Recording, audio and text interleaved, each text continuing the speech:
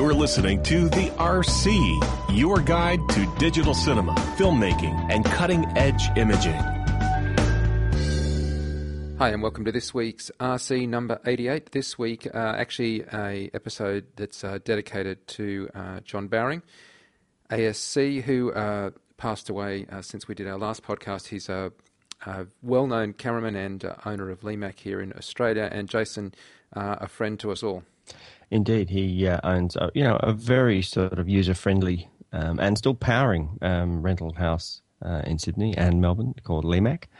And he was a fixture at NAB, wasn't he, Mike? We saw him at least the couple of years I was there, we saw him, and obviously we saw him very, very shortly before he passed away. Yeah, literally, Jason and I and another director were mucking around with an Epic, literally in the Qantas Club Lounge at LAX when John came up and started teasing us about how we couldn't leave the bloody Epic alone. And he was about to head off on a separate flight to Hong Kong with his wife, and unfortunately he never made it home. So our thoughts go out to them. And look, obviously it's just a personal thing for us because we knew John, and he was an advocate of basically all sorts of cinematography. I think just an enthusiasm for cinematography to be the best way to describe it. Yeah, absolutely. A gearhead. And who was unlike a lot of other rental houses, he was the face of the rental house. Literally, he could always be, he was actually in touch with the company, unlike some other places. So look, we didn't do a RC specifically last week because we had a couple of things happening. Firstly, we had the NAB live RC, which was went for hours. But also, Jason, you guested on our FX podcast where we did a rundown of all the stuff we saw from NAB, and so obviously that covered a bit of RC kind of ground. But that was our trip back across the desert, which was kind of a lot of fun, wasn't it? Yeah, I loved that chat. Actually, it was really interesting because it was, I suppose, unlike, I guess, a lot of chats, sometimes we've got this sort of a hard out or we've got, somewhere to be or the schedule, it was kind of interesting that you had this sort of chat where essentially you didn't finish talking until you had nothing left to say. We basically had the long road to cover, and so it was sort of quite an interesting sort of in-depth chat, I suppose, that you could just rat hole our way across Nevada. Yeah, and that discussion as we left Vegas with Jeff Huser, obviously one of the co-founders of FX Guide, is up on the FX Guide website. But it's not an RC podcast, it's an FX podcast. No, but so it would definitely be of interest to our listeners for sure. Call that a sort of de facto RC episode anyway, I think. That being said, we're going to discuss a bit of news from the NAB trade show today.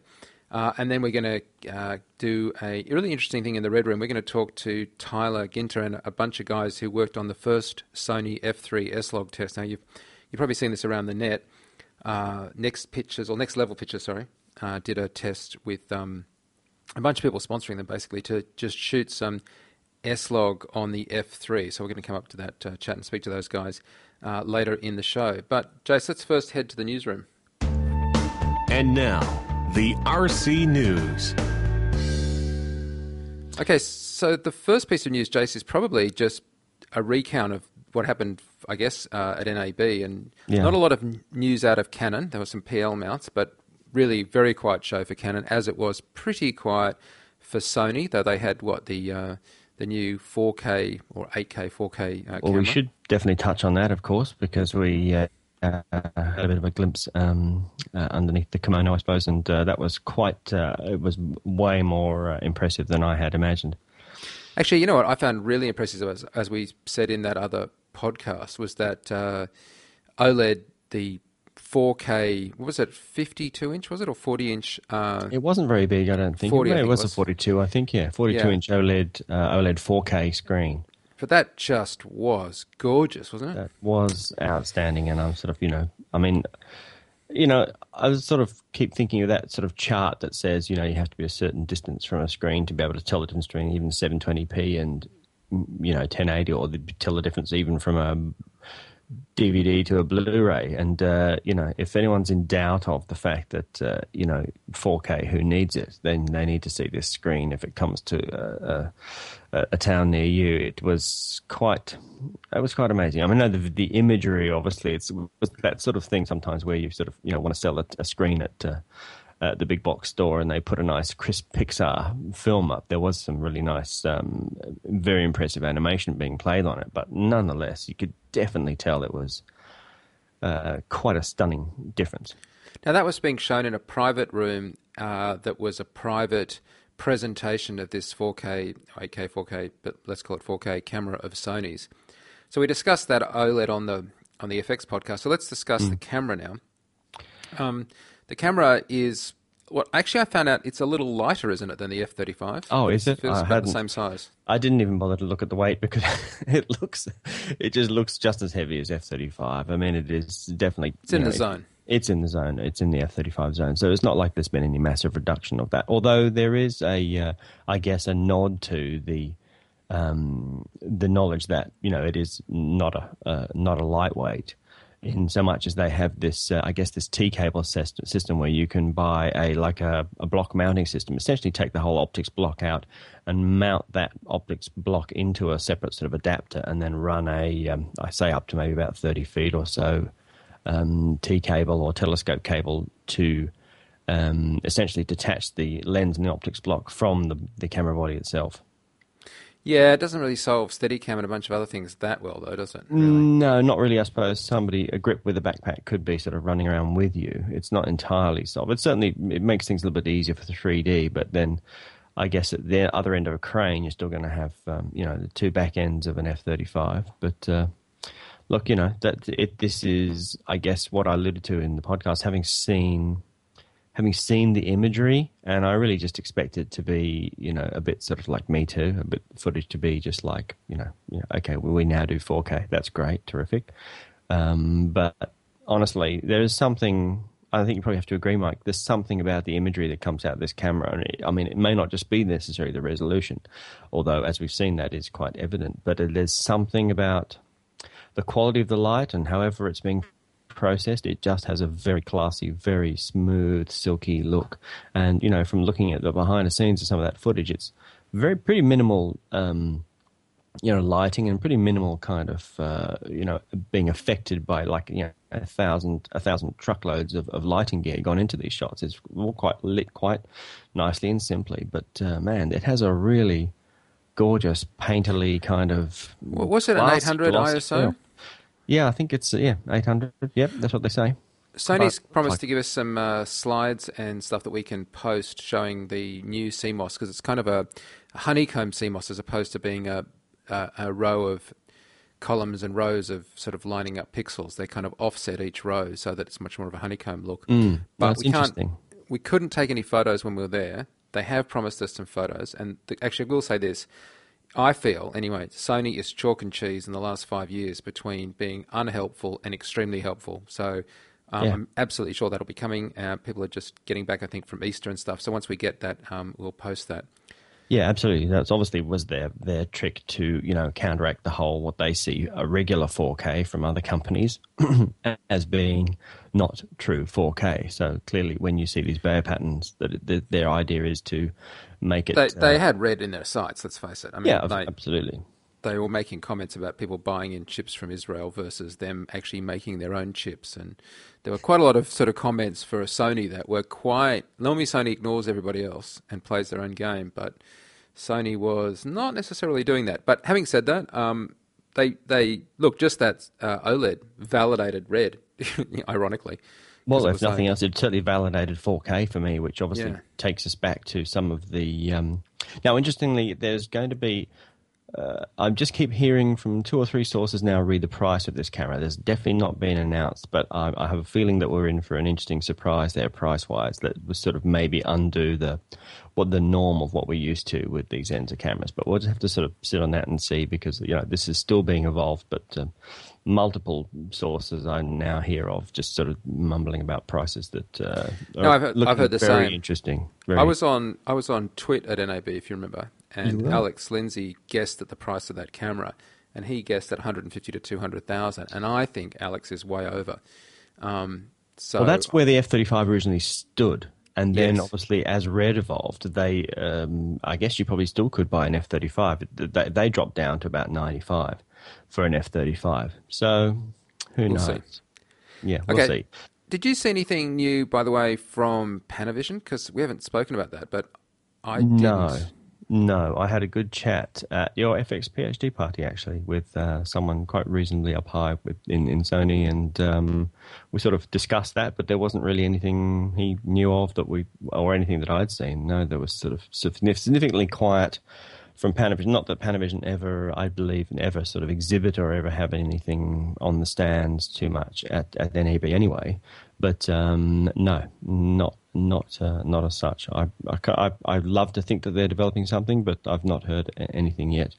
It's a very tough market for them to now come back into, as we will allude to later on when we start to talk about F3. But certainly with Alexa, what we saw with the the Zacuto shootouts, that was Alexa has raised the bar, particularly with the. And I've got to say, when you filmed an episode for FX Guide TV on the Alexa booth in what we called the Alexa brothel.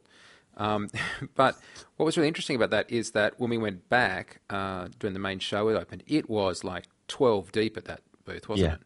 Yeah, it was hugely busy. It was massively busy. And definitely, I mean, they didn't quite have that arrangement of stand last year, but if you remember that stand, there was a couple of moments there. I remember when the Alexa was sort of, launched, and I do remember Rodney Charters and Bloom and, Lafayette, and there was this whole sort of clump of people that were all sort of clamoring around the Alexa. But on the whole, it was, it was a bubbling away stand. But this year was completely different. It's really in stark contrast to IBC. In IBC, there was like, a dozen people around the camera. Here it was a dozen deep. I mean, I think it was one of the most buzzy camera stands. It was, absolutely. I'll actually go further and say there were times that it was considerably buzzier than Red. Oh, definitely. I mean, Red's one was a bit more contained and it was inside, but yes, I completely agree. There was, it was easily like, oh, let's come back another time kind of sort of deal. It was definitely no way you could even get in there to even to talk to anybody. But so obviously they launched a lot of stuff. But it was great that you got that interview before the show because you got to talk to them kind of in a quiet environment. We actually got to really sort of see what... And I think, the Alexa M and stuff, that's all really interesting stuff. I don't know... Again, I really am a bit down on tethered cameras. I get that it works for 3D to split the rigs in half and it's better than nothing, but I can't get around the fact that I just want the Alexa to be half the size full stop, not half the size with the recording pack off the back. True. Although I think someone alluded to today or a couple of days ago on Red User, you start stacking all the modules on the back of an Epic, and it's starting to look a bit Alexa-ish as well. But absolutely, but isn't that an option? We don't have that luxury at the moment, but you have the option. It's That's an option, right. yeah. Exactly. And also, that M was without a battery pack, which has to be up at the camera end, as I understand it. Yeah, that's right. So let's discuss Red's announcements. Red Dragon, 2012, the new chip. Yep, by end of 2012, I guess, is upgrade to Monstro in inverted commas. So no real word on what that actually alludes to, although we did hear around the stand that meant full frame. I can only hope it means full frame by the time that rolls out and we have active Canon mounts. Somebody explained to me that sense. The reason that it was Red Dragon is that, yes, they're the Monstro chips, but it's the first of the Monstro, which is called Red Dragon, if that makes sense. Which alludes to hopefully bigger than that. There's a line of Monstro, and oh, by the way, the first one's called Red Dragon. Yeah. And we teased out of Ted, out of Jim, this idea of a domestic 4K laser projector, which personally I'm thrilled to death to hear about. I mean, I just thought that was incredibly interesting. Yeah, well, that's right. First of all, the fact that they are aiming at the domestic market. And second of all, when they mentioned 4K, which didn't really sort of click until, again, that we saw the Sony 4K, that sort of validated the whole thing as being worth having. Lord knows what it's going to cost, but I don't even know what a laser projector is, but damn. Freaking lasers. Sounds good. Sounds cool. What do you reckon a domestic line in the sand is? I would say a domestic line in the sand is 10K. Like anything under 10K you could reasonably claim is domestic, even though of course most people would be like horrified to think you'd spend 10 grand on a projector. And anything above that is Is that what you think? But if somebody says Well, domestic, yes, I guess the rarefied atmospheric red, the word domestic, probably has a different meaning, perhaps, than around these parts. But or do you think it's 5K? No, but seriously, when somebody says that, like it's aimed at more I of a would say domestic 5K. market. Yeah, 5K? Okay, I would say 5K, given the fact that I suppose Because the average the projector. Red Ray Pro is going to be more than that, right? The Red Ray Pro is going to be 10 grand, isn't it? Well, under 10K is the official line, but I, again, probably like you, Mike, have heard a couple of sources saying it's around the 7K mark, which would sort of fit with that 10K. Obviously, that is not a domestic piece of kit, right? So there's the Red Ray that is the domestic one, which would lend credence to your under 5 theory, right? As a rule of thumb. Again, there's no real price point for that, but has been, again, many mentions of it being sub $1,000 for. I'm still yet to sort of work out how that would work. I guess that is the player for that you'd need that to hook that up to your 4K red laser projector. Yeah, I think those two go hand in hand. It's not much fun having a 4K laser projector if you've got nothing to attach to it. Exactly, rather than having sort of 4 HD synced together 4 HD decks. Yeah, decks. Yeah, exactly. I did also hear that the Red Ray codec is still astonishingly low because it's just a playback codec and not a editing codec. That the data rates on that is really slow, really low. Yeah, somewhere demonstrated on the stand, or I kept hoping that when we when it came to the end of the tattoo film that they were going to say, and that was all playing off. It was this thumb drive. Well, it wasn't a thumb drive, but that was playing off Red Ray. Off Red Ray, domestic Red Ray. No, Red Ray Pro. But Red Ray Pro. I understand it, yeah. Sure. And you're right, there was one in the booth that was meant to be playing, but I, for that love of anything, got distracted whenever I went in that booth.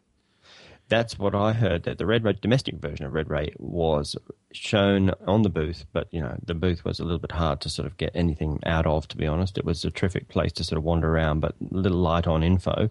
But a Red Ray, domestic Red Ray with 4K footage playing off a USB thumb drive, which sounds interesting. And I guess there was nothing more confusing or more in that category of it was on the red booth, but for the love of anything, I couldn't get a straight, clean sample of what was going on, was the iPad Mission Control app. Yeah. So even now, with your contacts and mine, and scanning Red user and talking to people, and me just speaking to people that also are Red users that were there on the day, do you have a super clear idea what the iPad Mission Control is and how it works? I don't have a super clear. I have a reasonable overview of what it would work, what it's going to be able to do. Well, now, let's give us our summary then. Okay, well, this is my summary, and maybe well wrong. I didn't have a hands-on, run through with it, although people were getting that happen. That was happening on the stand. Just didn't happen to, the stars didn't quite align when we were there. So obviously, wireless from the Epic, from my understanding, and we're yet to get clarification on this, is there's two versions of Wi-Fi, or there's two kind of protocols of, you call it sort of 90210, whatever you call it, 90210, yeah. Of Wi-Fi. I don't believe that's the actual specification. But Jace, I have a late breaking news. We need a breaking news thing. So a second ago, we were saying that we were trying to get some clarification on what was going on with the stuff to do with the iPad remote. Yeah, exactly. Well, I have those answers for you. So as we've been squirreling away here, my producer's been feeding me with stuff. So here's a set of questions and answers directly back from Red that may clarify some of this stuff for us. Okay. First thing, a bunch of people have been asking, is the Red Mote, a Wi-Fi device? And the answer is it's not. It's not Wi-Fi. It's working on RedLink, which is a dedicated mesh network. It has very low latency, and it's primarily meant just for command and control. So it's not a thing designed for streaming out vision. But it does mean that it's not just straight Wi-Fi, and it's not going to appear on a laptop as your camera will suddenly appear as a thing. Now, the Wi-Fi is not on the brain, and it's going to be on a module. So the Wi-Fi is not built into the base brain. Gotcha. The Mission Control app isn't available quite yet, but when it does come out, there was some question as, will any of the current Epics support it? Because, they're obviously out before it. Will you have to swap your hardware in to get your brain repaired or fixed or adjusted or upgraded? And the answer is absolutely no. There's no upgrade needed to your current brain. So when this app does come out, the brains that are all out there right now will be able to use it. There will be no like, oh, I rented one, but it was pre-upgrade, pre-CBS buyout mod type stuff. Okay. Sorry, weird Wayne's World reference there. Now, at NAB, we'd said that it was cabled because the tent suffered from massive NAB radio interference. As you said, it's a soup. That's absolutely true. It was Ethernet out to a Wi-Fi switch at, or a sort of a Thingo switch at NAB for exactly that reason. Also, we've shot it in the show notes, and we were discussing this app as being something that controls the camera, but doesn't include this live feed or monitoring that some people hoped that it would. They have no feed from the camera to their laptop. Yeah. That isn't what's happening now. Teradeks make that because it takes the HD SDI, goes up to a little Wi-Fi thing, and you can get it on your iPad, and we had that working at NAB. This is really designed as a control device, and so ideally what you would have is an HD SDI monitor feed. Now that could be a cable feed, or it could be a feed that is going up to a Teradek or whatever and going over to a big broadcast monitor, a pad or whatever. But if you then wanted to control your camera, this is what it would do. It would be basically able to control all the settings on it. Command and control is the best way to describe it. And those things would be reflected by the separate HD SDI stream that's coming out. Right. And so while many of us may wish they were one and the same thing, they're actually quite different, both at a implementation level, at a hardware level, and at a kind of a how they designed it in the first place level as far as this red link goes. It's hard stuff. Yeah. Now, with the final question, which I think is the tough one, is latency, because the whole point of our concern, and you were saying with this stuff often comes out, it's not quite fast enough, and it gets better and stuff. And the answer back from Red is it is fairly responsive right now. In the first version, while a little rough, will improve, but already at the first version, it is actually quite responsive. So it's because if it wasn't responsive, it wouldn't be useful. Yeah, it looked pretty responsive in the tent. Yeah, and there you go. So those are the answers straight back from Excellent. Red. And thank you, Red. We really appreciate them for doing that, and our producers for feeding that through. I love it when stories break while we're on air, but it's anyway. Excellent. Also published this week is been the Epic Operations Guide, by the way. So if you are interested in stuff to do with the Epic's functions that we're talking about, these things like adjusting the HDRX and all that kind of stuff, it is actually remarkably large document. Actually, it's not like a 12-page flyer. It's the draft, but it's the operational guide, and it's available for download as a PDF. What's really nice, I think, is quite interesting to see the in the Red 1 days they had these kind of flow charts of the menus. Again, they've still got that up at the back of the manual that you can sort of see. Although the menu system of the Epic is something that we've been happily working with for weeks without having ever had a manual. So, but it's still great to then see what is there if you dig around, and obviously this stuff is reasonably up to date, but this stuff's literally is changing every 5 minutes. So since NAB, Jim has actually put out a clarification on the Epic and Scarlett production, and I think we should refer to that, Jace, because it's it was the hope of many that the X's would start shipping before NAB, and to my best of my knowledge, none of the X's did start shipping before NAB. And it was still on M's. Do you want to mention what was posted by Jim? Okay, well, look, at this stage, it's looking like we're not really going to see X's. They're saying until June. Let me just reread this. But yeah, I believe it's till June now. That obviously they're rapidly trying to find other manufacturers to try and find these last sort of couple of percent of parts. But, and interestingly, in the same comment, he points to the fact that Scarlett has a lens component that's coming from Japan, which makes that kind of almost more of an issue. So the Scarlett delay is not necessarily June. The Scarlett delay could be worse. We just don't know. That it may take them longer to resolve that. So we had a Scarlett at NAB. We were playing with it and shot some stuff with it, and I've looked at that material, and it's fine. How was it? It was fine. I mean, it was obviously not the best lit material because it was just on the trade show floor. But, we fully recorded it. I formatted the card. I did it myself. It wasn't like a mock-up by somebody else. We shot some stuff. We handed it out to people in the crowd who shot some stuff. and then we got the camera back, and I've been processing it, so it all looks fine. And yet that Scarlett, which is a fixed lens Scarlett, it's essentially a Scarlett. It's a Scarlett M, I guess. I mean, even if they wanted to, I suppose they potentially could do the same deal. They could start doing Scarlett M's. They'd be probably more expensive, obviously, but and people will probably buy them. But it's probably going to be a bit cost prohibitive considering the other cameras that are out there these days. Let me come back to the Scarlett in 1 second. I just want to mention one other thing that was put out, and I should have mentioned it before I started going on about Scarlett, which is that they've put out the Epic frame rates, or at least the current spec of what the Epic frame rates will be. Yeah. So my Epic at the moment will actually run 2K, 4K, 5K. It doesn't get down to 720. So this is sort of a soon-to-be-released version of the firmware for the Epic. This isn't exactly what it's doing right now. If you walked into a rental shop today, you wouldn't be able to get this, but it's what is expected, RSN, which is 5K at either 2.4 at 120 frames, what we're doing now, or Quad HD, which is obviously a great format for shooting at, being obviously an easy convert for 1920 by 1080, at up to 127 frames a second. Now, none of these are burst rates. These are just sustained shooting rates. And then 4K... That's right. There was that burst rate, wasn't there? That was a long time ago. It's more Scarlett-y.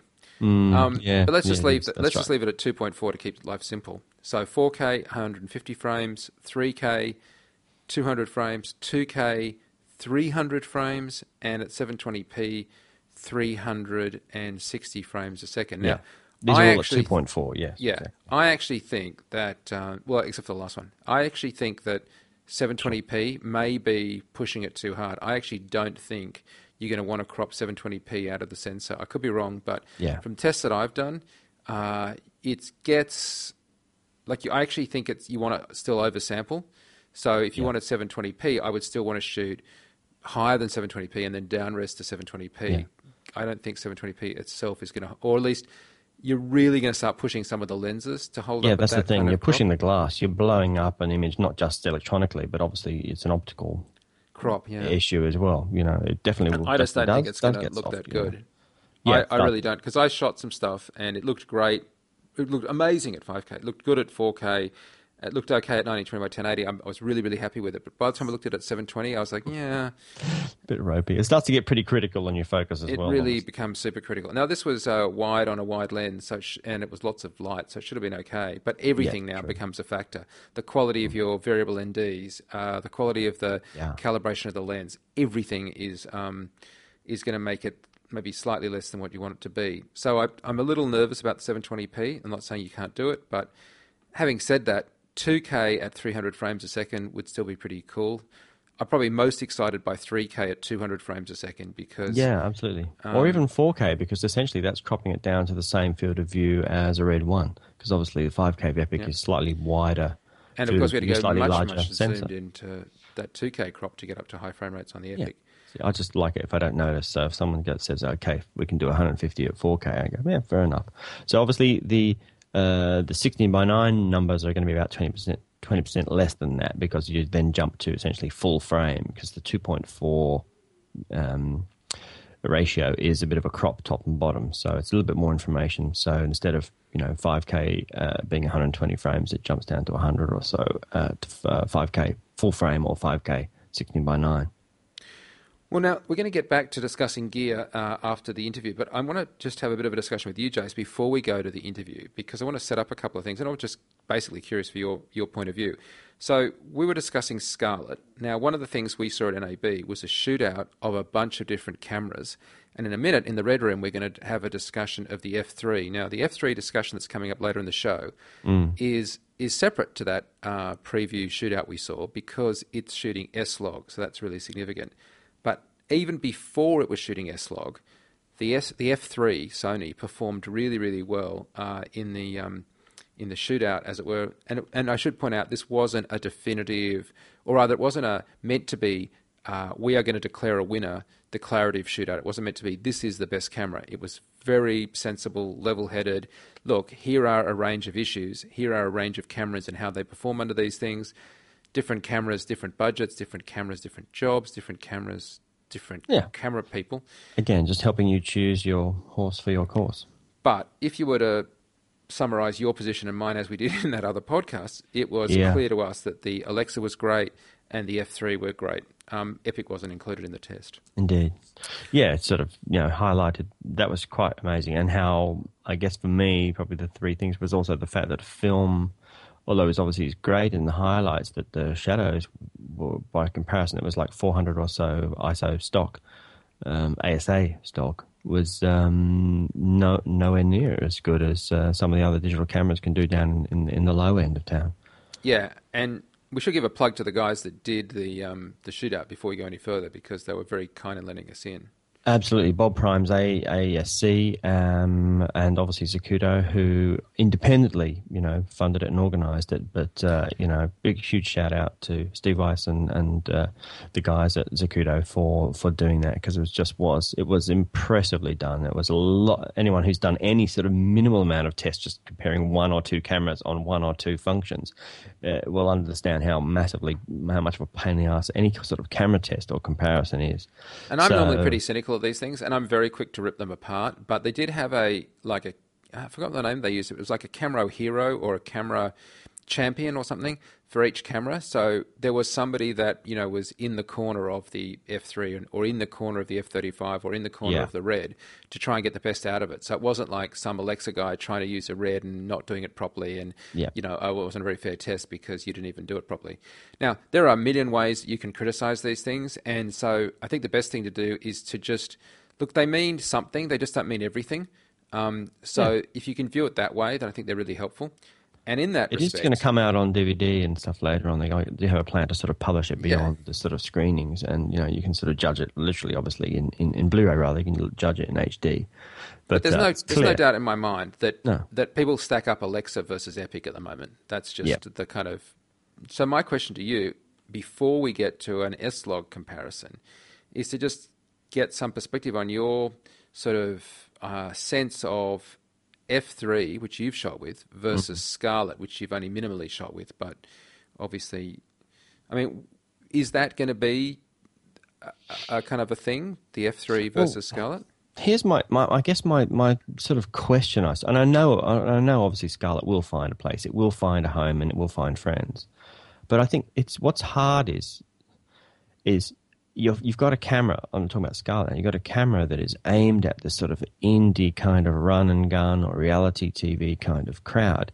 Yet the back end of it is just streets ahead away. It's just miles away from where they want to be post wise. You've got a camera that's designed to be sort of simple doco run and gun. Yet, I just don't know how it sits post wise at the back end of it. The camera's going to be terrific, and be able to sort of. It's got capabilities beyond what that market really needs or can put up with. I know, again, there's definitely going to be a sector of that market who is absolutely clamoring for it and is ready to punch their iPod or car radio at this second. But it just seems, now having obviously dealt with the Epic and dealt with the post and the amount of gigabytes that you generate quite quickly, and admittedly it's a slightly lower res sensor, but I don't know now how, having dealt with the post side of things, admittedly without Red Rocket cards, but how that's going to fit in with the way reality TV or doco or run and gun or indie films work. By definition, I guess Scarlett is 2/3 inch, right? By definition, so when Scarlett was announced, 2/3 inch cameras were hundreds of thousands of dollars and the bee's knees. And exactly, we're talking like F950 and stuff like that. Well, yeah, but even the precursor to the F35, right? The F23 was a really expensive camera that had a 2/3 inch sensor. That's right. It feels, though, that in the time between when Red announced Scarlett, when that Scarlett spec would have been jaw-dropping, to today when Scarlett isn't out and the F3 is out, that Scarlett is struggling more to have its own super identity. Like, obviously... Absolutely. And the FS100 even since. Literally every month or two there's something new. The SLog, the And maybe this is the price that Red pays for announcing its plan so far in advance. But Well, yeah, I guess it's just the price of just delays. The stuff moves so quickly, and Scarlet is still not out. Potentially, if we didn't see Scarlet for another year, who would be surprised? I think, well, if we didn't see Scarlet for another year, you'd have to be wondering if it was going to be stillborn, because I'm serious. That's an excellent analogy, but sad. Because here's the thing: like, as you know, very big fan of the Epic. The fixed lens nature of the Scarlet is terrific in some applications like 3D. But for a bunch of other people that have gone over to SLRs, they want to be able to put on funky lenses. Yeah. So the fixed lens Scarlet becomes this kind of weird... It feels like it belongs in a fight with a P2 where it can kick its butt. But it doesn't feel like it's going to kick the butt of an F3, especially as the F3... interchangeable lenses could be PL, but could be other things. Well, the F3 again has its own battles with the PL lens. Again, you're battling, the budgets of where it exists. You've got a camera that's sort of, I guess, where something like F3, AF100, FS100, all of those cameras are sort of fitting in with the market they're intended to. Is the back end, is the post, is the pull out the memory card and then edit, literally. While the camera is still powering itself down, it's. But what about if I didn't focus on the fixed lens and focused on the non-fixed lens, and I put a Canon mount on it? So what if I said to you, okay, here's a Canon mount Scarlet, and all you SLR people that have been comfortable with shooting 90-20 by 1080 and having. So you're going to lose what? You're going to lose depth of field because you don't going to have the shallow depth of field on a 2.3-inch sensor. Your field of view is going to be wrong completely, and you're going to have to start looking for wider glass. 16 but 35, what about a 35%. 7D or a what's the crop factor, like a 1.8 crop? I mean, 1.6 or so for 1.6 for a 7D, and then I guess times 2 for a Scarlet. No, more than times 2. Times 2 compared to say a Red 1, half of say a Red 1. So I guess my thing is though that if you weren't okay, so depth of field is one thing that you can pay a price on, but you're going to get higher than 1920 by 1080. You're going to get like 3K. You're going to get high frame rates, which you certainly don't get out of an SLR. If Canon didn't advance, if Nikon didn't advance to a better than 8-bit, stupidly compressed, line-dropped thing, if you got more latitude, which of course the HDRX is going to give you, could you move the game to being no longer a shallow depth of field game and being a latitude, high-res, filmic, nice quality game? Or is the... Well, yes, latitude and sort of to some degree frame rates and RAW. And that's where I think I'm just not quite sure where it sits, because the latitude, obviously, as we know, comes with a post price. And I just don't know how that post world fits with the world that Scarlet's intended for. It seems, that whole HDRX stuff, do people really in the run and gun shoot 2 hours before lunchtime kind of world, is the editor going to really just want to top himself by day 2? I just not, I just, for me, how I'm sort of trying to justify, I'm struggling to find where it fits. And frame rates, you could look at FS100 and F3 and all that sort of stuff. They're up to sort of 60, frames a second now, in 1080p in the case of the FS100. So that satisfies an awful lot of people that literally up until now have had not much choice, I suppose, or I guess you've had a bit of overcrank choice with EX1s and EX3s and stuff like that. But I'm just finding that there's very little advantages now. I just and obviously FS100 and stuff like that, you can pretty much put any mount you want on it and not restrict it. I mean, if you pick up the Scarlet, it's gorgeous, it's fabulous, it's very clever, and it's got the smart ring, and it's all in one camera, and it's clever. But I think its little lifeboat is drifting off to the sunset, really. It's funny, isn't it? Because it's the size of the sensor that really is the thing there, isn't it? I mean, if it's, that's what started this whole revolution. I could deal with everything else if the size of the sensor was bigger. I could argue with you that if you put Canon glass on a Scarlet that had a large sensor, and it didn't do some of the other stuff that that Epic did, and it was cheaper, obviously. But at some point, the window where it was cheaper, where the bang for buck, was, when it was 3K for 3K, and it was competing against F23, which they don't even make F23s anymore, and all the F23s have generally been converted over to F35s anyway. Even that end of the market has sort of evolved away from 2/3. Yes, the frame rate, terrific. I think the other advantage left over is RAW and HDR, and I don't see that there's going to be. It's certainly not going to compete in the hybrid DSLR, as in SLR stills motion world, because no one is going to want to shoot stills on a 2/3 inch for serious photography. They're obviously going to happily shoot it for absolutely. Whatever. They're not going to want to have that lower resolution. 3K for still as a still isn't great. See, the thing I'm worried about is that there's a lot of yearning for a Scarlett because it so looks like an Epic that it feels like you're getting a smaller Epic. And it is definitely feels smaller. Yeah, I just don't know if it's going to satisfy the smaller Epic market, because the smaller Epic crowd, I feel like, okay, so let's shift gear now and look at the F3. The F3's SLog is giving it, now it's not a free upgrade, like you got to pay for it, but it's giving it like another, stop and a half latitude. Interestingly, it is, yes. Obviously, even the tests that we saw for the shootout were not in this mode, but I think they were doing 4.2. 4.20. They're doing 4.22? No, 4.20, I think. Okay, yeah, 4.20. So I think. I'm not sure whether they were recording 4.2. Oh, right. They were recruiting to an external recorder, weren't they? Yeah. Yeah, okay. That's right. Yep, they might have but been not using the SLog. Yep. Yeah. You're right. So, but even those results were impressive. Obviously, in the highlights, it couldn't really compete against stuff like Alexa, and obviously with film.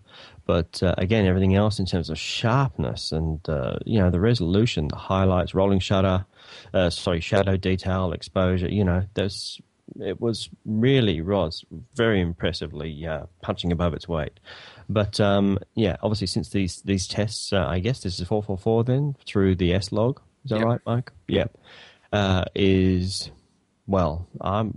quite blown away actually. I mean, I'd love to see some more tests and some more different, in different environments and shot with different people. But I sort of, from on the face of it, the before and after. Admittedly, the before it looks a little bit overexposed. But when you shot Compulsion, which was basically all the Zeiss lenses, so you had 40mm ultra prime and super speeds and with stuff, a pre-production camera, yeah. But I mean, you produced some nice bloody footage. Yeah, no, it was great. I mean, again, I suppose I'm used to sort of shooting DSLR, and I was kind of used to knowing what to avoid highlight-wise and stuff, so you kind of, pull your punches a little bit that way. So I kind of could protect myself from it looking too video. But yeah, absolutely, even that early days, especially low lights, it was amazing. Now what this does is adding a much more filmic sort of, I guess, the sort of mids are a lot more detail there in the mids. And as I say, giving you another stop, particularly into seeing into what looks like a bit more stops. So when you were shooting with the PMW F3 prototype camera, what was it you missed, or what was it you were like? What was the thing that was it? Because you've shot with Epic in a similar environment, you've shot with SLR in a similar environment. Was it highlight protection? Was it slow frame rates? Was it shallow depth of field? Was there anything that you sort of went, ooh? Well, I suppose two things probably would be a bit more highlight protection. Definitely it nails it in the low noise. You can shoot before you can see your hand in front of your face. The Sony does that sort of low noise, low ISO kind of noiseless night shooting better than anybody. So it really was the highlight protection, although it did a great job with making, we were shooting right into the, rising sun firing straight down the lens, and it looked quite filmy. But yes, absolutely, another a little bit more sort of details and gradability in the highlights, and and a Canon mount, really not much not much else, which you can pretty much do for the the F3, although it being a manual mount. Pretty much just highlight really, which I think that sort of fills out that gap. I think obviously what it does need is that you have to have a outboard recorder with cables and another set of batteries to charge, which does make it a little bit bulky. Yeah, it does. I mean, the camera itself isn't sort of tiny, but it is sort of light, and you can pick it up quite easily. The lens is frequently the heaviest thing in your hand, but it's I guess that small price to pay for essentially what's probably going to be a couple of grand for a recorder. Probably the cheapest. Would you probably be able to get away with the what was that one? The Convergent Gemini? Would that do 444? That's a good question, actually. What is the cheapest 444? I think that wouldn't it be the when it comes out the Blackmagic, because that's like 350 HD SDI. Yes, right. But it's a good question. You slot in your own hard drive or SSD. Yeah. Slot in your own SSD.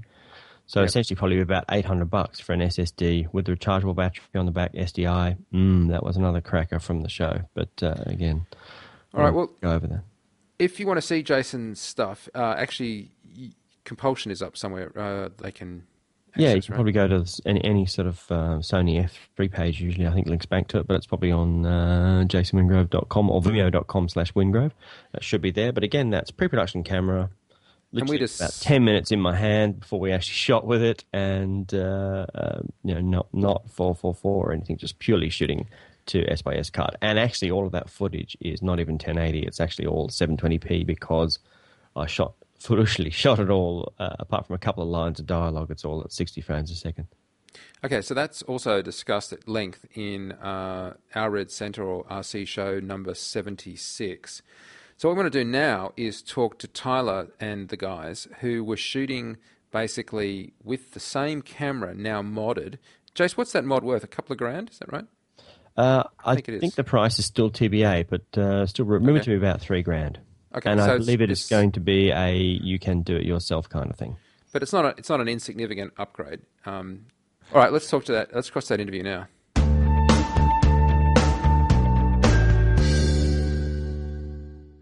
And I'm joined on the line by my good friend Tyler. How are you, Tyler? Hey, Mike. How you doing tonight? Now, you've got some friends of yours sitting there. Absolutely. Explain to us where we are and who's with you. We're in New York City. Just got back from Vegas and did some awesome camera tests with the SLog firmware on the Sony F3. And I got some of my really good friends from Next Level Pictures, Jonathan Borrego, Khalid, and Brad here with me. And we're just staying up all night long for the second or third all-nighter in a row. Third night. Cutting behind the scenes in the final trailer and putting everything together to release this stuff tomorrow. So, I have to say, one of the really nice things about the Vegas experience is it brought to light that kind of communal aspect, which, of course, you guys are really tapping into, because to do these tests that you've just published, it really is a collaborative effort, isn't it? Yeah, I mean, we had less than 10 hours from the time that we got pitched the idea to taking all the gear, getting everything coordinated. Brad and everybody else came together, John, Khalid, Timur, Chris Dowsett. I mean, I could go on and on with a list of names and sponsors that help put this together, but as you know, Mike, it's no easy feat. I mean, John, you want to cover a little bit about what it took to pull this off last minute like that? Man, I mean, we got on the floor at NAB. We had about 3 hours to go around to the hundreds of booths. We hand-selected about 6 of them, Abel Cinetech, Ingenue, Zeiss, Cook, all of our favorite brands that we use in the industry. Miller Kessler. Yeah, Miller, Kessler, all these. And we had 3 hours to convince these people to give us their prototype products, which is not something that's not easy to do. And half these people honestly didn't even know who we were. Ingenue, that was the first time anybody's tested their glass. It was like their Steadicam op had opt for me in Vegas on a shoot once, and it was all word of mouth pretty much and online networking that allowed us to pull this off, which is pretty inspiring. Well, let's set the stage for this, because the F3 has been a bit of a tearaway camera. It's basically punching way above its weight. And it's doing so in various tests that we saw in Vegas and just from shooting with it. Certainly we've shot here with it in Sydney and we really liked it. But up until now, we've all been shooting with it without the addition of the SLog. Do you guys want to run through, because the S-Log isn't released yet, is it? Yeah, the SLog's not supposed to be out until late summer. So these guys got, they went and asked Able Cine, and they were good enough to let us go do a real test, not just talking about it. But yeah, Cleve, do you want to kind of hit up on, because I know you saw the camera shootout as well as myself and Mike. Yeah. Kind of hit up what we saw of the Sony. It's pretty incredible what it can do without S-Log, and then now with So, it's really remarkable where it fits. Yeah, we actually sat in on the camera shootout, and they were comparing like a wide variety of cameras, anything from like the high end, like Alexa, Red MX, to everything down to like DSLRs from like 7D, 5D, 1D Mark IV, even like the D. Is it the 7000? Yeah, D7000 they had, yeah.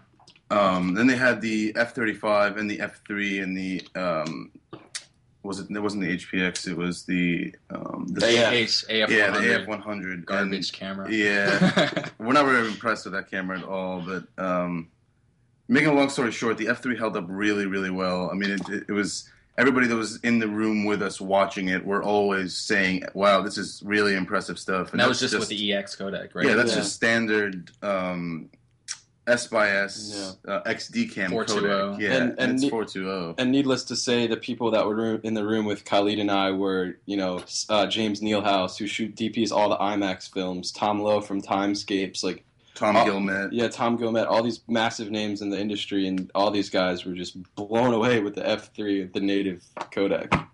So in comparison to like S-Log, I mean, it's a huge difference. We were looking at it. It's I would say it's definitely 2, possibly even 3 stops of additional latitude, which is mind blowing for a camera that's under $20,000. Now, we should point out that the S-Log is an optional thing. It's not like it's a firmware upgrade. It's not like it comes free. You can get the S-Log if you decide to, and if you decide to, it's going to cost you a few $1,000s. But already I'm sensing that you guys think that might be money well spent. Yeah, I think it's very well spent. I mean, it's $3,500, but if you do the math, the camera's, I think it's a little bit under or a little bit over 14. And then with an additional $1,350, that's under $20,000. $3,500, I thought. $3,500. Yeah. It's still under $20,000, which is getting you latitude up in the definitely. It's not quite Alexa. It's not quite Alexa, but it's getting close. And for the price range, I think it's really remarkable what you can pull out of this camera.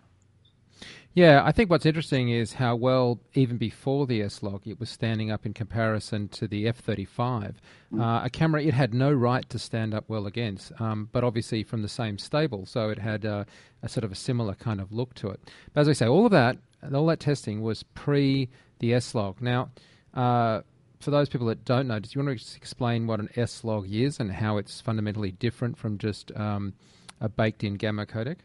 I think that's something that Timur should probably answer, just because he's so much more educated. Yeah, we can get Timur to kind of, he should probably kind of not. All right, let me answer it then. Okay, go ahead, Mike. Okay, so those people that don't know, the reason why the S-Log is so significant is that the way that the file is distributed, it's basically giving you more latitude where you want it, which is why, traditionally DPX files and Cineon files have been log files. And so this basically turns the camera from being something that you would think of as a point and shoot. It kind of opens it up to not only doing that, but also obviously being able to go for a more filmic look. And I think that's important because you guys decided to test it, not by pointing it at test charts, but actually shooting some filmic looking stuff. Now, I guess my first question is, at such short notice, how did you find the models? Well, actually, my good friend Robert Starling, who's a Steadicam operator at the Ingenue booth, he actually introduced us to the people at Ingenue. And the one girl was actually the model at Ingenue, this beautiful French girl, African-American girl. So that was perfect. And then her hourly rate was $1,000 an hour. Yeah. We got her for free. Well, we didn't, but Ingenue did, and that was awesome of them to hook us up like that because she was awesome. And then to contrast the African-American girl, our producer Brad Burke, one of his best friends in Vegas, using that resource, brought over one of his good friends who was a dancer model to volunteer her time, which was very much appreciated. That was one of the biggest challenges is, these guys all know everybody in New York City. I mean, Brad knows so many people, but to go out to Vegas where we, all the connections we have is through production connections, but not actual location and model connections. There's not much going on in Vegas. No, so production literally we were on the phone throughout. I mean, Brad, you want to talk a little about that? I mean, just planning, coordinating hourly by hour by almost minute by minute, locking in limos and vehicles and logistics. The hardest part too, because most people were already booked up for NAB, so it was a challenge getting gear and especially getting talent because everyone was booked up, and the resources there were hard because we really don't know the territory. And everyone worked together and pulled it off in 10 hours, so it was great. But I think it is important because, quite frankly, I don't think most of us are in the industry to shoot test charts. Most of us are in the industry to tell stories, and so it's really great to have some comparisons where you've got something that looks narrative drama that you can really tell what it's going to look like. Now, you shot some of this stuff at night. You shot some of this stuff in the day, as you say, with different nationalities or origins from the girls, so they had different tonality to their skin. And it seemed to be that the most striking thing is just how much that SLog was enabling you to grade it to look more cinematic and maintain stuff into the highlights. So a key part of this is that an SLog format is something that screams out to be graded. So you guys did that, on DaVinci, is that right? Yes. Yeah, the Resolve. Yeah, and I think that's one of the biggest points is, once you switch over to SLog, you have to grade this footage. It's just it's a must. And that's one of the things that we've tried to make a good point of in the behind the scenes video that we're going to post is, there's nothing wrong with shooting with, EX codec for certain things, for documentary work and like me coming in the military stuff. But there's definitely a place, and I think it's great that this camera can be modular and you can, upgrade with a firmware to enable, shooting high-end cinematic quality footage and have that capability to grade in post. So it's really just having both in one is pretty powerful. And the other thing that makes this camera really interesting to so many people is the fact that you can put PL glass on it. You obviously mentioned some of the people that you spoke to, like Cook, like Ingenue and stuff. So I guess the thing is... Like I just had to say, we got to play with that 8R that you guys had out in Australia with Stu, and that is one sick lens. That is an incredible piece of glass. If by sick you mean highly desirable, then yes. Desirable. That's what I mean. And so I guess my question to you is, from a DP's point of view, what did you rate the camera at? And what was the sort of range of the glass? Because I know you had some Master Primes, but you also had Pancrase, which are obviously 2.8 versus the 1.3 on the Master Primes. You mean rate the camera in terms of like ISO? ISO, yeah. We were shifting everywhere. I mean, we were at its like native like 800, and then we shifted up to like in the nighttime stuff was definitely 3200.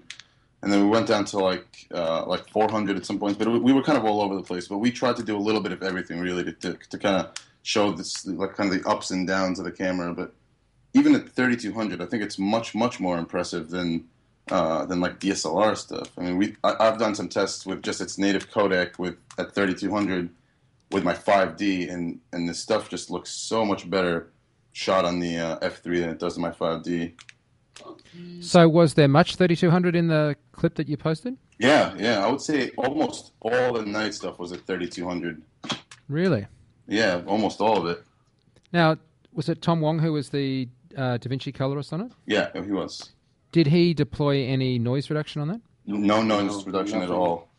It was a very, very simple grade. And the only reason why we did grade the SLog stuff and not the XD cam stuff is because, I mean, they say it right off the bat. Sony says it. When you're shooting SLog, it's not something that's very client-friendly. So clients that don't know cameras and don't know codecs aren't going to look at it and say, this image looks amazing. But DPs are kind of used to the standard of... But by the same token, it's going to give you more latitude in a film sense to save your butt if you get the exposure wrong. Now, speaking from personal experience, having shot recently in New Zealand where we were hanging out the side of a chopper and getting exposure was difficult. Did you have any instances where the exposure maybe wasn't on the money and you found that SLog provided you with grading latitude to bring it back in? Well, we did a couple tests on purpose where we overexposed the key light. They aren't actually in this test, but we'll post some clips online later in the week where we overexpose the key light by like 1 and 2 and 5 stops, and then being able to see that come back in, like, we didn't do any test charts, but being able to see it come back a couple of stops to maybe even 3 stops, we don't know, was pretty mind-blowing, I thought. Yeah, and I mean, we're talking about 444. That's the highest color space available right now. So I'm sure we can bring back a ton of highlights if we wanted to. I mean, we definitely did some stuff where we would shoot it 1 stop under, 1 stop over, 2 stops under, and then 2 stops over. And this is something that we want to post a little bit later. But yeah, I mean, you guys will definitely be able to see it at some point. Let's discuss the ergonomics of it for a second, because once you go into this realm, you really are being able to shoot, as we say, very cinematically. And you've stacked some, let's face it, that 8R you mentioned, that's not a particularly small lens. How did you find it in terms of working with the camera? Because this camera, really, you're sort of taking it from where it used to be, which is obviously great for interviews and a bunch of stuff, right into this heavy-duty film world. Did it feel like it was strong enough, rigid enough, well set up enough for doing this kind of work? Well, Able Cinetech had it set up with the Element Technica handle, which was really awesome. Right. It had like a ton of different mounting solutions. So we were able to mount the Cinetech Extreme to it. We were able to mount like what TV Logic. Yeah, the TV Logic monitor to it. So in terms of rigging, I think there's a ton of like rigging solutions to it. But overall, I think for the helicopter stuff, it was a bit too much. We started kind of like breaking the camera down. Like we pulled the matte box off, we pulled the follow focus off, and kind of had a little bit more of like a run and gun kind of camera. Yeah, that matte box can act like a real sail on a helicopter. Yeah, I say it to Well, everybody. yeah. Unfortunately, we couldn't even roll with the doors open. Vincent Lafayette was a little, it was one of those situations, but we were able to break. I think, it's interesting because we had the camera everywhere from being handheld to on the back of a, you guys were rolling you around on a wheelchair, and up on tripods, on sliders, and we were literally run and gun with this camera all night, kind of like we were almost with the Epic mic, except obviously a lot more heavy. So we had to have people. My buddy Jeff Levine was out there helping with lens support and rigging and getting things set up, and I think everybody in the crew was just helping each other out. One more point. I think what's really going to change this camera to make it more user-friendly for the SLog is I think we're going to start seeing a lot of very small and lightweight uncompressed recorders. Because like the main thing for me was having this Cine Deck on there. However, it's great. We shoot a ton of documentary stuff, and it's too big for our documentary stuff. So I think we're really going to start seeing these really small, almost iPhone-sized uncompressed recorders here in the near future. Yeah, I mean, philosophically, it's interesting whether or not you want to go with that uncompressed recorder with or without a built-in monitor. And I think the one you had a built-in monitor, didn't it? Yeah, it did. Which kind of adds to the weight a bit. Yeah, not necessarily we needed that I think at all. that was actually one of the big things at NAB this year. I mean, last year you barely saw any recorders. I mean, they released a Cine Deck last year at NAB, and I barely even heard about it. But this year, it's like we have the AJ Key Pro Mini, we have the Gemini, we have the Cine Deck, we have all types of different types of recorders that are kind of enabling the cameras to go into ProRes now, uncompressed 444. Cineform, which is amazing. I mean, you're definitely seeing a whole lot, way more recorders this year than you ever have been. And not being unkind or anything, but with the absence of a decent manufacturing plant for SR tapes, I think that's just going to get accelerated. Yeah, for sure. The other thing, Mike, me and Khalid and John and Brad were talking about last night is the other thing we saw much more about NAB than we have in the past is a lot more cameras doing great latitude, and obviously the Red Epic with HDRX and the Lexa now. I think the Sony F3 is stepping up to the plate with this S-Log feature that we were able to test, and I think that's really finally the manufacturers, I think, are moving in the right direction, getting away from the megapixel race and into latitude, and that's really what good filmmakers want. I mean, I know you can hit on that, John, like you were talking about last night, about what you want as a DP and a director. Yeah, I mean, do you want me to talk about that, Mike? Yeah, absolutely. Well, yeah, my main thing is, like, up till now, we've had that ridiculous shallow depth of field, which everyone was excited about for 2 years, and now that's getting kind of old. Now we're learning that we need to control our highlights and our shadows a lot more in our images to make them look more filmic. So basically this S-Log thing, what it's going to do is we're going to be able to shoot in like documentary scenarios and run and gun scenarios where lighting isn't always at hand, and we're going to be able to control our images so much more, which is going to be such an advantage to documentary shooters. And I think it's just going to change the industry like crazy. Yeah, it's really interesting, isn't it? Because it comes down to quality of light, and that latitude lets you have a lot more options because you don't have to be breaking out the big lights to get a nice quality of light to get what you want. So let's talk about the F3 in terms of an option. If I could just go around each of you and succinctly just ask you, what is your kind of ideal job that would land a script on your desk that you would go, oh, you know what, we should use the F3 with the SLog for this, because this would be... Now, I know you could answer with 50 things, but just pick your top thing that if this script landed on your desk and you picked it up, read it, you went, you know what, we should shoot this on the F3 and SLog. Yeah. Start with you, Tyler. I would say anything overseas where it's like these guys were talking about with, really bright sunlight. Even the documentary we just did for collaborative film where you have, I mean, we had the AF100 out there, but oh my goodness, I would love to have this just with the snow and the reflections. And I know Kurt from Brain Farm, we talked a lot at NAB, and he's shooting a lot of Alexa out there just because he needs that dynamic range, and he's thinking about Red Epics and things like that. But I mean, I think it's interesting that you could throw a Red Epic, which has a huge place in this industry, where you're going to have 5K, you're going to have 120 frames per second, you're going to have raw recording and all this great and HDRX and all this great stuff. But do you really need 5 epics on a set, or do you need 5 epics on a documentary? You could have one of those to get all your A camera and all your main shots, and then throw some of these Sony F3s with SLog to match and for a quarter of the price. I think it's really interesting, and there's nothing else that really touches in this market. It's kind of in between DSLRs on the low end all the way up to Epics and Alexas on the high end, and now we have a middle ground that kind of competes and is able to stand its own. I don't know. What do you think, John?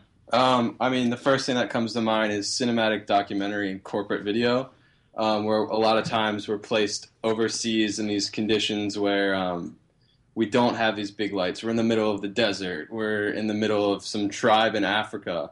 We don't have these massive lights, so the problem is getting your key light and exposing for your background. And now we have 2, maybe 3 more stops, so that right there is going to benefit us documentary filmmakers in massive, massive ways. Khalid, what do you I mean, I definitely can't say anything that these guys haven't touched on. It's just, this is honestly, like, I can't say it enough. It's the most amazing tool for an independent filmmaker.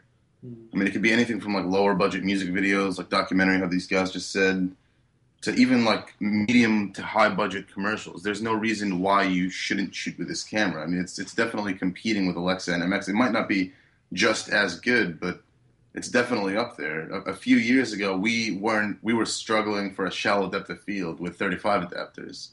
I mean, now it's like the whole shallow depth of field race is over. The pixel race is over. That's what we were talking about. The excuses are over. You can't make excuses. You got to go find a camera and just go shoot with it. And even if it is a DSLR, it's not knocking 5Ds or anything like that, because I mean, you can go out there and still learn, like John said, great lighting, how to control your shadows and highlights, learn all the fundamentals. I mean, this is just another piece of gear. We just wanted to go out and show like what it could do. I know. What do you think, Brad? Yeah, I mean, this camera is just so versatile now. It can really compete with anything. Mm-hmm. Because we touched on that without the SLRs, and of course it's obviously more expensive than an SLR, but it's also bigger than an SLR. Do you think that the pendulum is going to swing back, or do you think that size and price is still going to cause people to go, well, it's better, but is it better to justify the price hike? Plus, I have to use PL glass, and I got all this L series, and it's pretty good. And I mean, what do you guys think? Well, I don't think DSLRs are going to die for a while. That's my first thing. I think Khalid and I actually just DP'd a pilot for HBO, and we were using the F3 as our A cam, and we were using the DSLRs as our B cams. And it was a docu-style show, so we're shooting our interviews on the F3s and B cams, DSLRs. But when we have to hop in really quickly to fire off B-roll in these small constrained locations in a matter of 20 minutes, we have to get 50 shots. Why would you not use a DSLR right now? If you went with an F3, that's going to take you, 20 times longer to get the shots. So I think when time is of the essence, DSLRs are going to be right there up in the front of the line. Yeah, and if you think about it, a DSLR is definitely small, but when you get it to be a working camera, it's not so small. So, like the setup that we have, if you need an ND filter, you have to throw a matte box in front of it. If you want sound, you have to throw like a mini mixer. You got to put monitoring on it so you can get your focus. Yeah, there's a monitor. Yeah, it starts to go up pretty quick. It really does. It's either way. And F3 has audio inputs. It has an LCD screen. It has ND filters, which is like a huge thing. It's not, and we keep saying, wow, it has all this stuff, but this is so generic. This is like the fundamentals of what you need really to shoot film. This is how cameras should be. And it's the right tool for the right job. And I think, we're so lucky to live in this generation where we have these tools that are every day we can get our hands on them, but it's still, you got to learn, you got to know how to use them. You got to know which tool to use for which job. And that's really what's important to be a successful filmmaker. Mm-hmm. And to go on with that, I mean, it's not just obviously about gear, and it's not all about gear when we're talking about making great connections. And I think more than anything, this was just another opportunity for us all to get together and really kind of work together. And I wouldn't trade, it might be a camera test, but at the same time, we all learned so much from each other, and we all were able to come together and put something awesome together that will hopefully help the industry learn something new. And it's going to bring more opportunities for us and hopefully for other people involved with the project. And that's the beauty of collaboration right now. There's a lot of filmmakers and a lot of ways you can, big budget films that are out there that are still, they involve certain crew members and certain like bureaucracy and politics, but I think there's just this upcoming rise of collaborative filmmaking that's really going to take off, where you bring people that are passionate together and they go make amazing things. And it's really going to be exciting the next, I think, few years about the kind of stuff that we've been starting to do here. Absolutely. And how much further can they possibly go? I mean, I remember when we first started shooting, we were shooting on the DVX 100, and we would zoom into whatever it was 300 and shoot wide open. Just to get the most minimum shallow depth of field in the world. And then the 35 adapters came out, and we were like, wow, this is a new world. But you need all the light in the world. Yeah. So you don't need light. You have the shallow depth of field.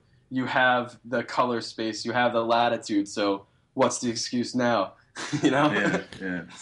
Well, look, let me congratulate you not only for doing such a brilliant job at showing creatively what can happen with the SLog on the F3, but also being the only people I know that actually used a wheelchair dolly in their production. Yeah. Well, we walked in there and we saw the floor was the most impressive thing in the world. It was just the smoothest thing I've ever seen in my life. So we automatically said we have to get a wheelchair in here. So we went to the reception and we asked for a wheelchair, and thankfully enough, they had one. Well, somehow we went into that hotel, and me and Brad, like, Khalid's one of those guys where if he sees a space that he likes, it's like game over. I got to be there. So he saw that space, and he turns to me and Brad, and he's like, dude, I need to be in this room. And so, like, we turn over, we go to the receptionist and ask as nicely as we can, and luckily we get into that space. And we shoot there, and they were so nice all morning. And then 9 o'clock, these two like bodyguard guys like show up right when we're like shutting down. We're like, "What are you doing here?" And I'm like trying to be nice to them and like shake their hand and stuff. And they had nothing to do. I'm like, "Khalid, get the camera the f out of here right now," so we wouldn't lose our cars or anything. But I guess that's just kind of the whole thing about behind this is just coming together with your friends and going and actually doing stuff and not just talking about it or reading it online. Just go out and do something. We don't like haters. I don't mind haters. I just love them. According to Stu Mastowitz, haters are going to hate. Yeah, that's what he told me. Winners are going to win. Thanks so much for talking to us, guys. We really appreciate it. Thanks, Mike. Thank you, Mike.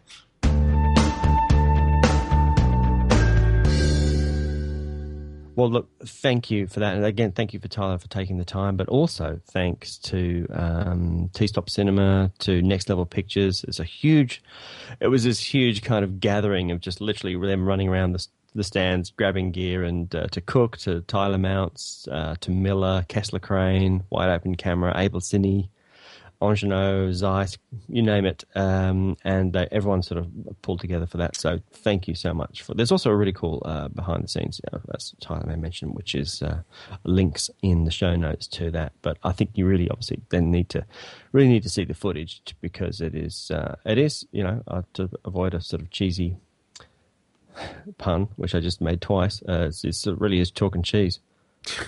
Okay. So let's go now to our equipment quickly.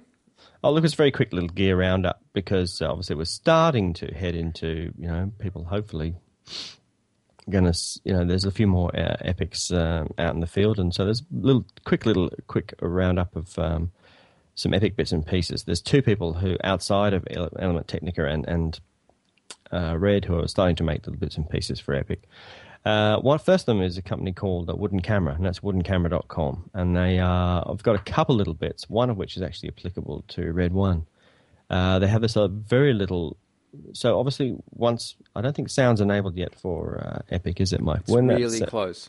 Yeah, once it's enabled, obviously we're going to want, apart from having to have I think sound is obviously going to be enabled before we have the Pro I/O module available. So you're going to want to be able to plug in XLRs and record straight to the camera. So Wooden Camera have got a couple of products out at the moment, but more rolling out soon. First one is called the A-Box XLR Breakout, which is $199, which is pretty impressive. Actually, now, can I ask you about that? Is that A-Box, that's the thing that goes on the cheese plate, or does it include the cheese plate?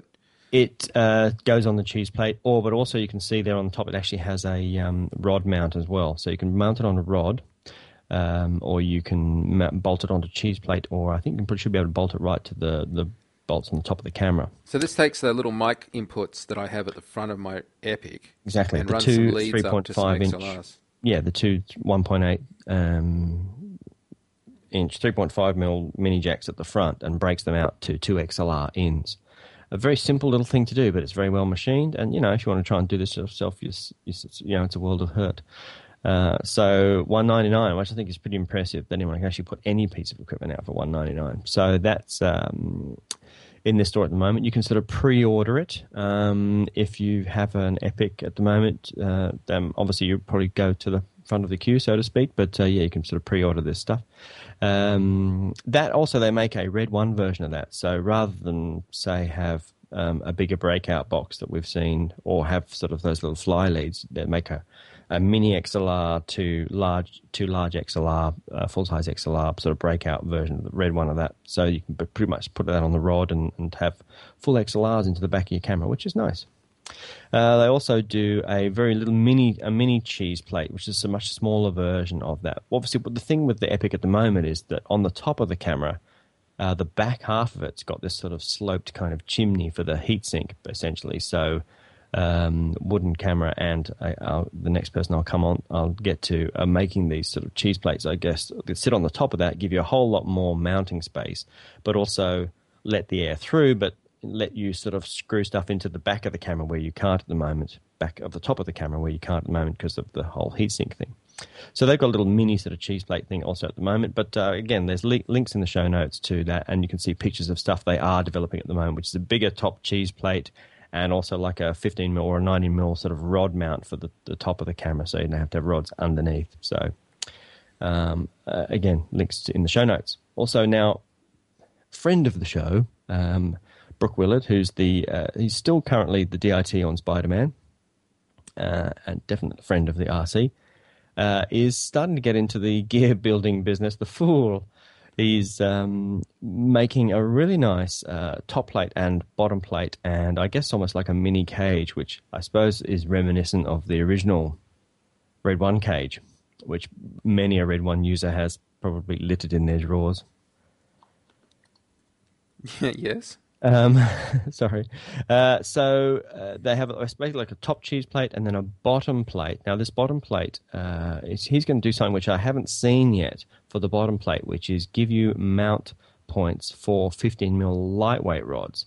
Because of the depth, the height of the camera, the lightweight rods, I guess, which we're all used to in the DSLR world, the rods actually can't go under the camera. They literally would go straight into the front of the camera because of the lens to rod height.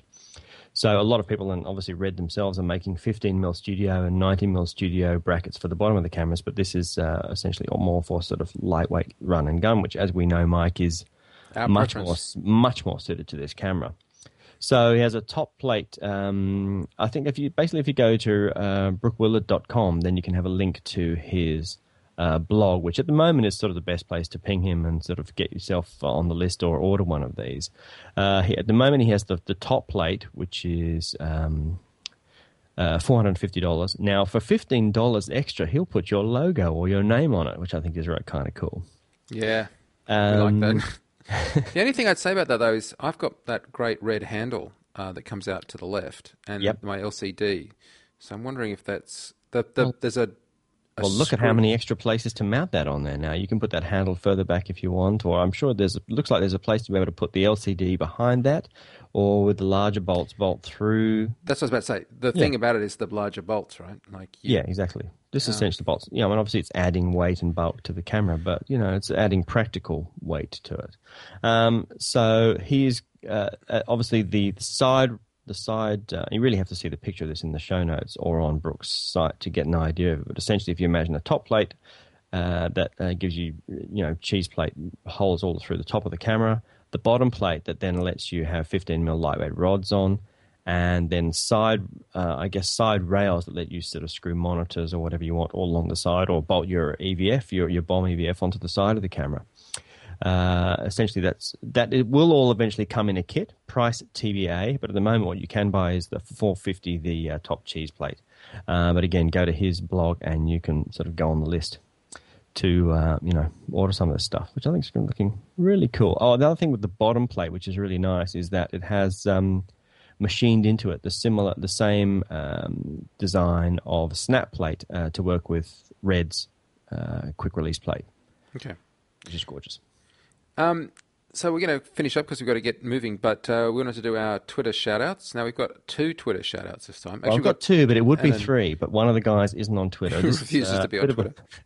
This is a bit of a long-winded shout-out. I'm not going to go into the backstory, but basically I left my phone in a cab in Vegas, and at like 1 or 2 in the morning, these guys rose to it wasn't a Twitter challenge, I was just doing a bit of a Twitter whinge about it, and they said, we're up for an adventure, and they basically ran off in a cab to try and find my phone under the seat of a taxi that I just got out of 15 minutes ago in a parked cab in a car park, 10 miles from my hotel.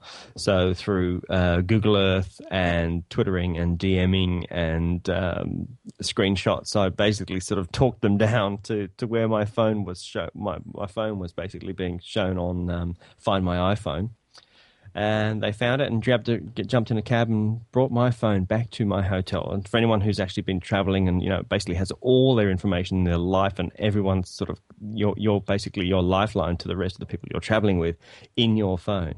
It was an absolute godsend to get that back. So Dan Sturm, that's twitter.com/DANSTURM.